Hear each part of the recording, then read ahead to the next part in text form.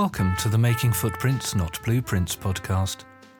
My name is Andrew James Brown and I'm the minister of the Unitarian Church in Cambridge, UK.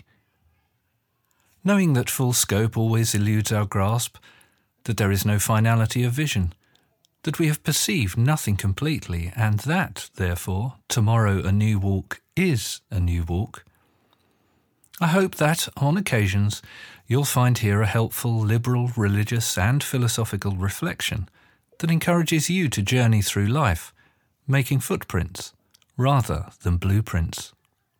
Welcome. A reply to an inquiring teenager. A short thought for the day offered to the Cambridge Unitarian Church as part of the Sunday service of mindful meditation. On Friday morning, under the featured post of this blog, namely my 2016 talk to the Sea of Faith conference at Leicester University called The Freedom to Be Tomorrow What We Are Not Today, the following comment was posted. Quote, "Hello, my name is Benedict and I'm a teenager. I'm establishing a personal belief system or religion for myself, and I was wondering if you could say a blessing for me to become the first priest of my religion. I ask you because I would like to have a Unitarian bless me. Also, can you create a sacrament for me to follow in my religion?" Unquote. I confess that I've never been asked such a set of questions before, but since Benedict took the time and trouble to write, it seems only right and proper that I should also take the time and trouble to pen a serious reply. Without any evidence to the contrary, naturally, I assume that Benedict is a real person with genuine questions. So, hello Benedict. And my answers, reproduced here as a separate post and podcast of course, were written truly with him in mind. But as I do this, I'm acutely aware that there are many people in the world who think that the Unitarian tradition is today so flaky and vague that a free religious minister like me, connected with one of its churches, will either ignore or avoid answering the kind of questions Benedict asked, or simply acquiesce, wholly uncritically, to the requests made. But as I hope to show you all, a serious, non-trivial set of responses can be made, and, Benedict, I hope they prove to be helpful to you in some fashion. As to whether my responses are felt by you to be cogent and persuasive, well, that is, of course, an entirely different matter. So here is my reply. Dear Benedict, thank you for your comment and questions, which I've never been asked before in this way, but which, I take it, have, in part, been prompted by the basic subject of my long essay here, namely, the freedom to be tomorrow what we are not today. So firstly, let's take a look at the idea of establishing personal belief systems, or religion. I think a key thing to grasp here is that belief systems and religion can never be created from scratch because we all inherit so much from our surrounding culture, which includes, of course, our immediate family and guardians, that we don't, and perhaps sometimes can't, notice is there. It's this wholly given background, the conditions and conditioning, that is essential to get anybody, everybody, going in the matter of living and thinking about existence and reality. There are a lovely couple of paragraphs in Wittgenstein's On Uncertainty that can help us see this truth a bit better. Quote, paragraph 143. I am told, for example, that someone climbed this mountain many years ago. Do I always inquire into the reliability of the teller of this story and whether the mountain did exist years ago? A child learns there are reliable and unreliable informants much later than it learns facts which are told it. It doesn't learn at all that the mountain has existed for a long time. That is, the question whether it is so doesn't arise at all. It swallows this consequence down, so to speak, together with what it learns. And paragraph 144. The child learns to believe a host of things, i.e., it learns to act according to these beliefs. Bit by bit there forms a system of what is believed, and in that system some things stand unshakably fast, and some are more or less liable to shift. What stands fast does so not because it is intrinsically obvious or convincing, it is rather held fast by what lies around it." Unquote.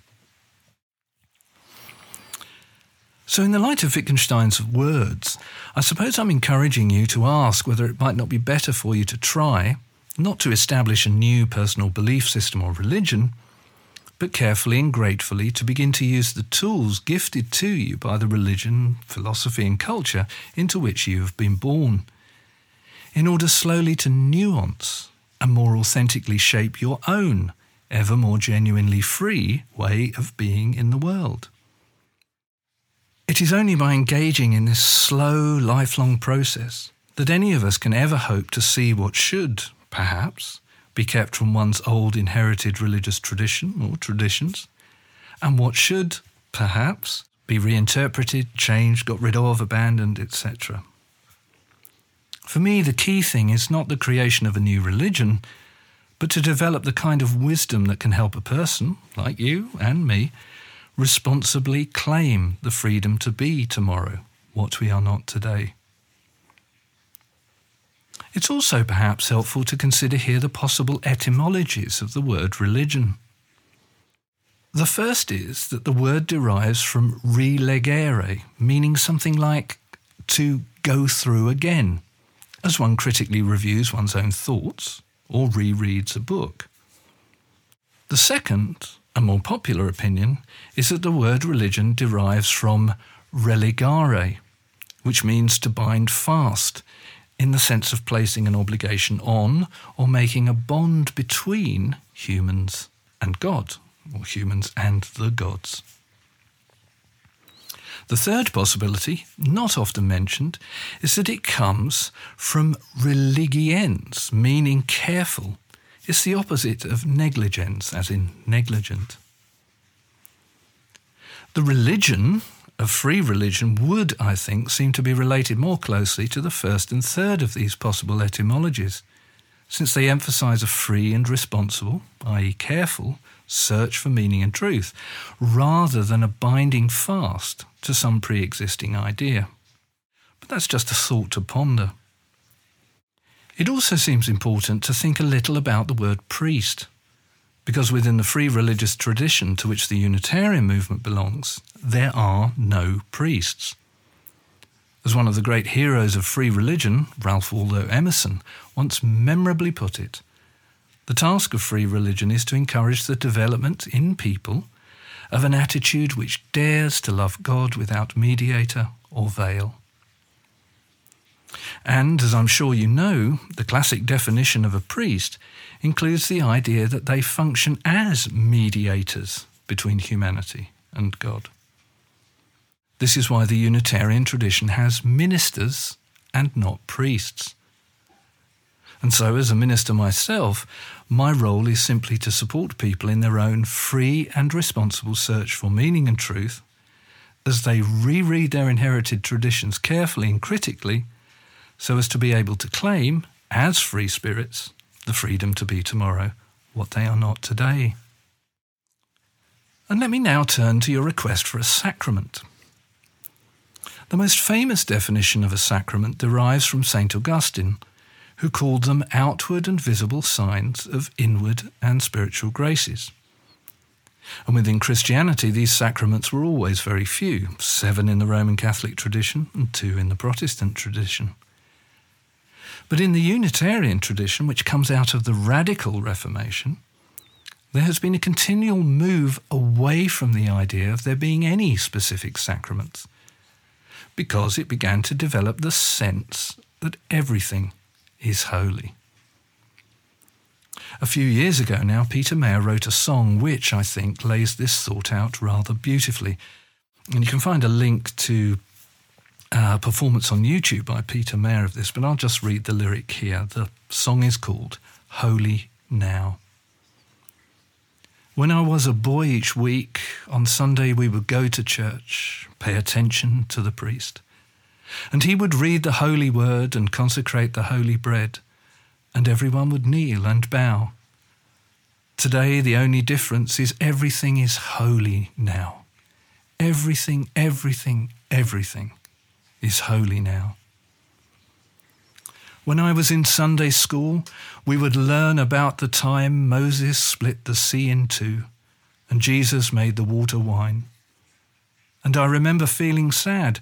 Miracles don't happen still. And now I can't keep track because everything's a miracle. Everything, a miracle. Wine from water is not so small, but an even better magic trick is that anything is here at all. So the challenging thing becomes not to look for miracles, but finding where there isn't one. When holy water was rare, at best it barely wet my fingertips. Now I have to hold my breath like I'm swimming in a sea of it. It used to be our world half there, heaven's second-rate hand-me-down. Now I walk it with a reverent air, 'cause everything is holy now. Read a questioning child's face and say it's not a testament. That would be very hard to say. See another morning come and say it's not a sacrament. I tell you that it can't be done. This morning outside I stood. I saw a little red-winged bird shining like a burning bush and singing like a scripture verse. It made me want to bow my head. I remember when church let out, how things have changed since then. Everything is holy now. It used to be a world half there, heaven's second-rate hand-me-downs. Now I'm walking with a reverent air, 'cause everything is holy now. And now, having said all of the above, although I can't, in all honesty, offer you a blessing to become the first priest of a new religion, nor give you a new sacrament, I can, with great pleasure, offer a blessing for your courage in setting out to claim the freedom to be tomorrow what you are not today, and become yourself, in time, a genuinely free spirit. It is the blessing with which I conclude every Sunday morning service. Go in peace, speak the truth, give thanks each day. Respect the earth and her creatures, for they are alive like you. Care for your body, it is a wondrous gift. Live simply, be of service. Be guided by your faith and not your fear. Go lightly on your path. Walk in a sacred manner. Amen.